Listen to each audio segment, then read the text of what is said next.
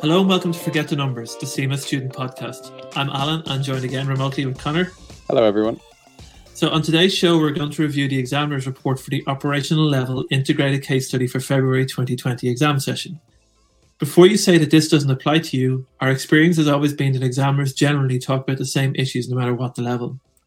In future weeks, we will be discussing the examiner reports for MCS and SCS as they become available, but there is always something to learn by listening. So if you pass this level, there are pointers for this review that could benefit your future case study exams. Just in case you're not familiar, examiner reports provide a review of performance of candidates in the examination and a detailed analysis of the standards of answering. So in short, what you did well and maybe not so well as an individual and as a cohort. So Connor, I think before we get into the detail on what the examiner said, maybe I know you're going to do a little bit of an introduction to Lottie Graphite and the key points that students should have been aware of going into their case study exam. Yeah, so as most of you will be familiar with, the 2020 OCS case study was Lottie Graphite, and they are a manufacturer of graphite and coloured pencils based in a country called Gauland, which is in Western Europe. So as a kind of broad recap, what they did was they manufactured just under 300 million pencils a year from one site. They sell them through their own distribution network, and they are a well-recognized brand associated with premium quality pencils. So the variants that this went in, there's obviously 3 variants, and each variant tests a different scenario, but they kind of rely on the same core areas. So variant 1 was looking at expanding into a new market. Variant 2 was about setting up a new production facility. And variant 3 was around the launch and sale of a new S pencil. I think kind of the first thing we should know, and we said this before, is that you could never have guessed them. You might have guessed that they were particular topics, but you'd never have guessed that they would come up on that particular day. I think the danger of question spotting, because if you pick the wrong day, they're so diverse in what they are testing that if you didn't have a familiarity with the whole course and didn't have practice questions or do mock exams, you'd really lose out a little bit. Yeah, absolutely. I think, the key thing we always talk about is you don't know what's going to come up. And it's really, if you have a good foundation of knowledge, you're able to tackle anything that does come up for you. So it's not trying to predict these different scenarios. And if you saw there was 3 very different scenarios, but it's just having the strong foundation of knowledge that you can apply it to any variant or any new scenario that comes up. And something else worth noting is the fact that the case studies definitely have information relevant to this, clearly.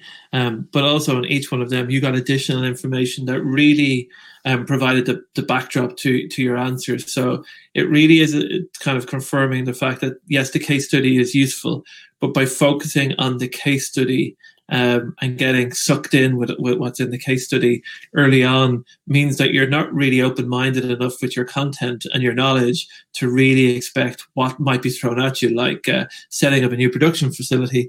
That actually provided a lot of information, and you probably ended up talking more about the information you got on the exam day for that variant than you would have from the actual case study, the pre-seen case study that you actually had for the 3 weeks beforehand.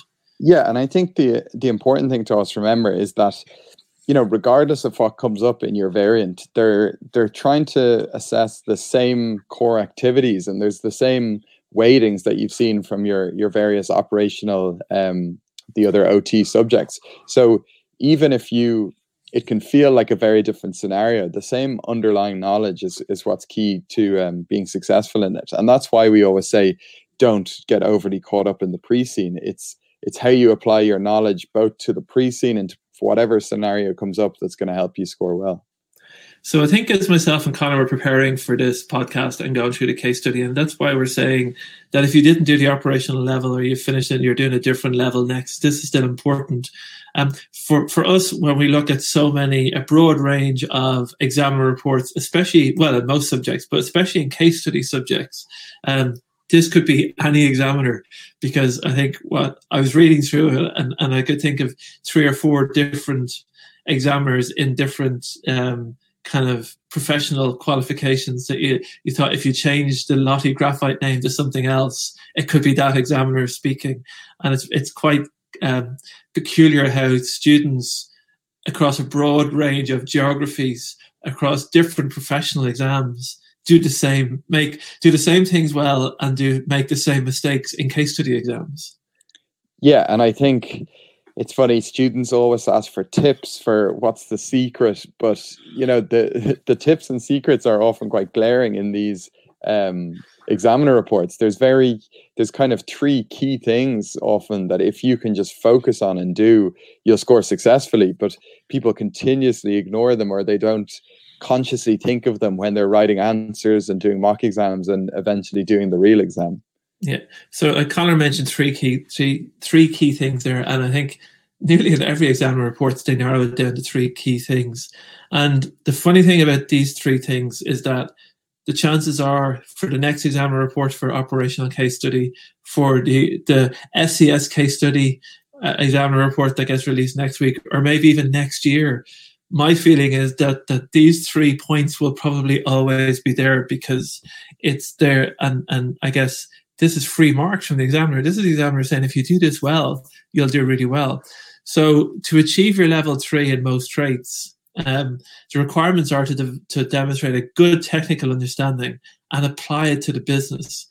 And I think no matter what level you're at your CIMA journey, that merging together of your technical understanding and then applying it, and that application to the case study and to the business and the information you provided seems to be a real stumbling block. And I think the 3 areas that examiners felt the students would do better in are they notice gaps in the technical knowledge and understanding. And I think that comes from whatever subjects you did in your OT subjects before.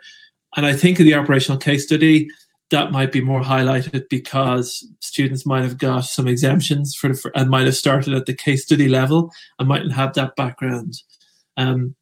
They also explained issues too briefly and with a lack of clarity. And again, that's really back to the application, and then failed to relate answers to Lottie Graphite. And I nearly think all of those 3 things are saying the same thing, Conor, because they're kind of saying, well, you didn't study enough, and then you didn't show us enough how it applies to the business. Yeah, effectively they're all just related. And, if you don't have the technical knowledge and understanding, your answer is going to be too brief. And if you don't have the technical knowledge and understanding, you're not going to know the key points you need to pick up to apply it to Lottie Graphite. And then again, if you're not applying it to Lottie Graphite, your answer is not going to be clear, is going to be too brief or too general. So it's all linked. Having the good technical knowledge and looking at the scenario helps you apply the key areas to that scenario. So you kind of need to look at these 3 things together. But if you have, a mix of good technical knowledge and good application, it'll take care of that clear answer that's hitting the key points. So before you think we're concentrating on all the negatives, it's not that the examiner concentrates on the negatives, but these reports are generally filled with areas they're not there to tell you what you did wrong in an exam you've already taken. They're really identifying what you can do better in future exams. So don't take them as negatives, take them as like a pathway to passing your next exam. But they do mention a few things that students did well in and beyond budgeting and costing, and the use of expected value and capital expenditure under IAS 16, working capital ratios, and there's other things like KPIs. And I've written a note for myself here. That's the bread and butter for accountants. You kind of go, well, if you can't figure out budgeting and costing and KPIs, applying that, like you've a bigger gap than you think. But there are areas of weaknesses in there as well. And although we look at the strengths, Conor, about and we think that's the bread and butter, I kind of look at this list of weaknesses and think, well, that's the bread and butter too. How come they haven't picked up that knowledge? Yeah, what I was going to say there is they do highlight in the report that overall the performance was good, and you generally see that reflected in the pass rates. But if you think, what I would look at when you're looking at this is that all students are generally doing well at maybe those basic areas like the ratios, KPIs, budgeting. But if you want to make sure you're in the better half of students and making sure you get that pass, that's where you need to be strong in maybe the other areas that people struggle with. And as you said, these are still kind of bread and butter areas as well. But if you make sure you're good at the areas that everyone's doing well, but you separate yourself by being strong at these other areas too, I think that's what's going to make sure you're a really strong candidate going into these exams. Well, when I compare some of the good areas that we've gone through and some of the weaknesses, and they mention IFRS 16 leasing and activity-based budgeting and time series analysis and overhead efficiencies, and you're kind of, well, that's still the basics. It is like that, and maybe I'd be curious to see if we went through the case study in detail again. Is it coincidence, or is it that students felt that the areas they did well in, they concentrated on because they thought that's where the case study was going, and they tried to ignore areas that they didn't feel the case study touched on? And the problem with that is the additional information you're provided in your exam on the day can introduce anything else that has never been mentioned in the case study. And I think IFRS 16 is an example of that. So I think that there's an element of question spotting from the case study means that you think, oh, well, they can only ask about these 10 topics. So I don't need to do IFRS 16, or I don't need to do activity-based budgeting. But all that means is the variant on the day, the first line could be, Lottie Graphite has decided to implement activities-based budgeting, and give you some detail, and that might never have been even hinted towards in the case study. So I think it really is a warning about question spotting for case studies as well. I think 100% I agree with that. And I think if you look at those topics people did well, and you're always going to, from the information that's always given, you're always going to be able to see some potential KPIs, some potential budgeting or costing issues, because they're quite broad areas. But as you said, the amount of times you read those the task, and it starts off with that they're considering implementing activity-based budgeting, and there's a whole question on that, or leasing, as you said, or you're given new information for sales mix variances. So you really can't rely and ignore areas of the syllabus because there isn't any information in the pre-scene initially related to that, because you don't know what might come up. And in fact, what we often find is they generally use the pre-scene, I wouldn't say to throw students off, but they certainly save certain new things to bring out in the actual exam that you wouldn't have expected or couldn't have predicted. But people still expect that not to happen, which surprises us every sitting. And we've been running this for the last few sittings, and we're still surprised by people not listening about the case study, but the pre-scene, but maybe they will one day. I think some of the conclusions that we have, that the examiner has, and again, there's two main conclusions, and you read them and you think they are really basic conclusions. And that, like, if you could solve these two, if you could, every mock exam, every question you practice between now and your exam, if you can keep these two in your head. One of them was they felt that the students who had strong technical understanding usually led to good application because they understood, let's say, IFRS 16, because they understood leasing well. They knew what the examiner was getting at, and therefore they could follow the logic and apply it. So it really is that knowledge base is key. And then I think, and I guess it's the element of it's the first case study exam that people will have done on CIMA, and a lot, obviously, if you're doing it. And I think another one was the difference between description and explanation. And I think, as we know, Connor, students can fall into that trap of describing everything they know instead of explaining why it's important. And I think that's a huge difference. Well, I think the big thing is kind of understanding what case studies are trying to do, and they're not knowledge tests, and they're not looking for you to just describe different areas of the syllabus.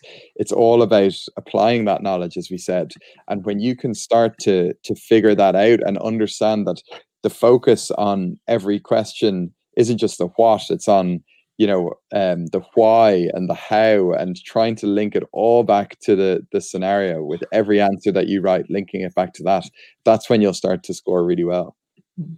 So one thing I really like what the CIMA examiners do is they give, and there's a section, and we'd strongly recommend, this is only us kind of giving you a summary of the key points. These are not all the important points. We strongly recommend that you go through it, that you read through the examiner report, that you read through there's 2 pages on what and how students performed in each of the variants and what exactly they did well and didn't do well. So we'd strongly urge you to read the full examiner report. It'll take you 10, 15 minutes, and we're big believers in the fact that that's free marks. But what they do nicely at the end is they give tips for future candidates, and they split it into a number of areas. And the first one they look at is what you need to do in order to score at level 2 or above. And obviously you're aiming for level 3 all of the time, because that would guarantee you a really good mark in passing and moving, and also give you a great boost into the next exam. But you are aiming, let's say, for level 2 and above. And some of these are what we've talked about already. So we're gonna, what myself and Conor will do is we'll go through each one of these ourselves. So the first one is the technical knowledge, and again we talked about this. Having that technical knowledge. And again, the really good comment, it's not what you remember from your OT exams. So it's not about remembering. It's about revising that and being able to apply the knowledge. So it's not, they never expect you to talk about IFRS 16. They don't want you to give a summary of it. They don't give you the advantages and disadvantages. And we talked earlier about explaining and the difference between describing and explaining. They don't want you that. What they want is you to have an overall sense of the subject that you can apply it to the business. So I think we've talked about that already, but that is number 1 on their list.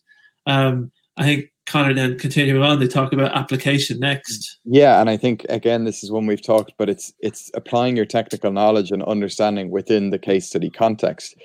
And really the key to that is getting away from this idea that you can just reproduce answers you've learned of before or knowledge from your OT exam and just write that out.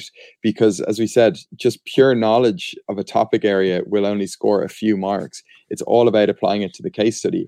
And the key for people who are successful at case studies isn't in fact writing the really long answers with everything they know so that the examiner has to sift through it to find the key points. It's picking up, okay, in the context of this case study, what's the key bit of information they're looking for? What's the key bit of my knowledge that I can apply to this task so that I'm answering the question?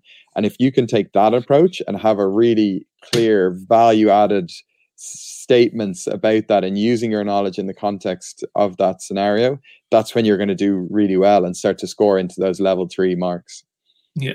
And then I think that, again, the last one, these are all a general theme, but they're all very simple pieces of knowledge to go into.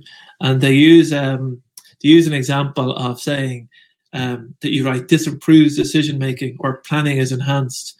That's kind of making a statement. That's like saying it's sunny outside, but that doesn't explain how or why it's sunny outside. And I think what you need to do is to explain more of the how and the why. You need to explain to somebody why the company is in that situation, what in the case study has shown you, what in the financial information has led you to that conclusion, why in the advice you're giving, what is the basis for your advice. And if you can't pick that out from the pre-scene and from the information you're given, then you're just making statements, and unsupported statements will get as many marks as writing nothing, which is clearly 0. So just be very careful and always make sure the how and or the why is there. So like, how are they going to do something? How will they achieve something? Why should they do this in a certain way?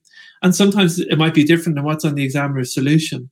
But if you can make a good argument about why you think it's a certain way, you'll still get the mark. So it's not about, you don't have to think about in a case study, there's not always one right answer. Once you give a really well supported answer, you will get the marks for that. So I think there's a couple of things, Conor, and they're both linked to each other. So maybe you'll talk about what they need to do. So there's two pointers they give, which I'd say are pretty standard pointers for everybody to do about advice you should do before you go into your exam. Yeah, so the first is one that I'm sure a lot of students do, which is study the pre-scene material in depth. But what I would say on this is study it in the right way. Don't study it, as we said before, where you're trying to predict the questions and you're just deep diving on the information within that. Study it in such a way that you become familiar with the business, especially their kind of financial situation, and you understand, how the business is performing. You have a knowledge of the structure of the employees and governance areas, all of that. So study it in such a way that whatever scenario comes up, you've a really good base and understanding of what the company is and what they're involved in, and an awareness of the industry that you can draw on for whatever decisions that they might have to make, or whatever scenarios come up. So I think the key then, following on from that, is, when you've studied that material, is doing lots of practice questions, practice tasks. On our site, we've a huge number of practice questions and mock exams. And what this does is it allows you, with the information to test your application to different scenarios, as well as testing your knowledge. So the more that you can do that, and again, remember, you're not going to find a mock exam that's going to be exactly like your paper on the day. It's going to be different. There's going to be new information. But the more that you practice applying your knowledge to different scenarios and different tasks, and using old P1 tasks and F1 tasks, and the more that you do this, the better prepared you're going to be for whatever comes up on the day, because it's helping your technical knowledge by practicing different tasks, but it's also preparing you at applying to different scenarios, which, as we mentioned, is so essential for the actual exam. I'm going to take the last one, because it is my kind of, I never understand that in professional exams that examiners still say this thing, and it's not just the CIMA thing, it's right across the board. About on the exam day and when you go in. And Conor mentioned practicing. And I think a lot of people kind of think practicing is answering the question. But a key part of practicing is also managing your time and doing your planning, and kind of planning out your answer beforehand. And it seems to be that there's still I think the word is mentioned in the report somewhere, it's a scattergun approach, that there isn't a logical way that students are planning their answers. So think of a nice laid out report that you have to do a lot of the time. If somebody's reading that in work, they want to see what the report is about. They want to see what the main points are, and they want to see a conclusion on what you're suggesting that they should do. And if you don't have that nicely planned out with all the points laid out, and always trying to make the most important points at the top, and they should be getting less important as they go down. So using subheadings, it's amazing how people just write, and having corrected a lot of handwritten exams, you would think that computer-based exams would give students the opportunity to lay out their exams better, but it still seems to be that using subheadings, using underlining, using bold shouldn't get any more complicated than that. It's not that it's a requirement of showing off your knowledge, but if you make it easier for the examiner, if you show everything as planned, the examiner will automatically think that this person knows what they're talking about. Look how well organized it is. Look how they've thought about this. They've planned it out. This person gets it. And automatically you will have the examiner on your side. And believe it or not, doing that bit of planning, and people think, oh no, I don't have time for that. I just have to answer the question. But doing that bit of planning really does help you save time, because it just gives you now have a template, and now it's just about filling that in. And following on from your planning and using subheadings, take care about your answer. And again, they do say that it's not a test of English, and you're not necessarily losing marks because of it. But if your spelling is constantly poor, if your grammar is constantly poor, it's really difficult for an examiner to read it. And if they're finding they have to read something over and over again, then they're missing the point, and you could be missing out on marks. So making sure that that's well presented, and the spelling is as good as you can make it, and the grammar is as good as you can make it. And I think by doing the planning part, that will help you do the rest of that. I think that's key. And I think Conor has used a phrase lots of times before. It's about getting the marker on your side, Conor, isn't it? It's about making absolutely. Them. It's about, like, if you're doing a paper, Conor, it's making them, that marker wants to go, I like Conor. Conor knows what he's doing. Well, I think, these are people that mark them, and I think they very quickly are in their head thinking if this is a level 3 student or if this is a level 1 student, as we talked about the scale earlier. And if you start well with your layout and your structure and your professionalism and how you're answering it, you're falling into that category, and that's how they're looking at your paper. Yeah.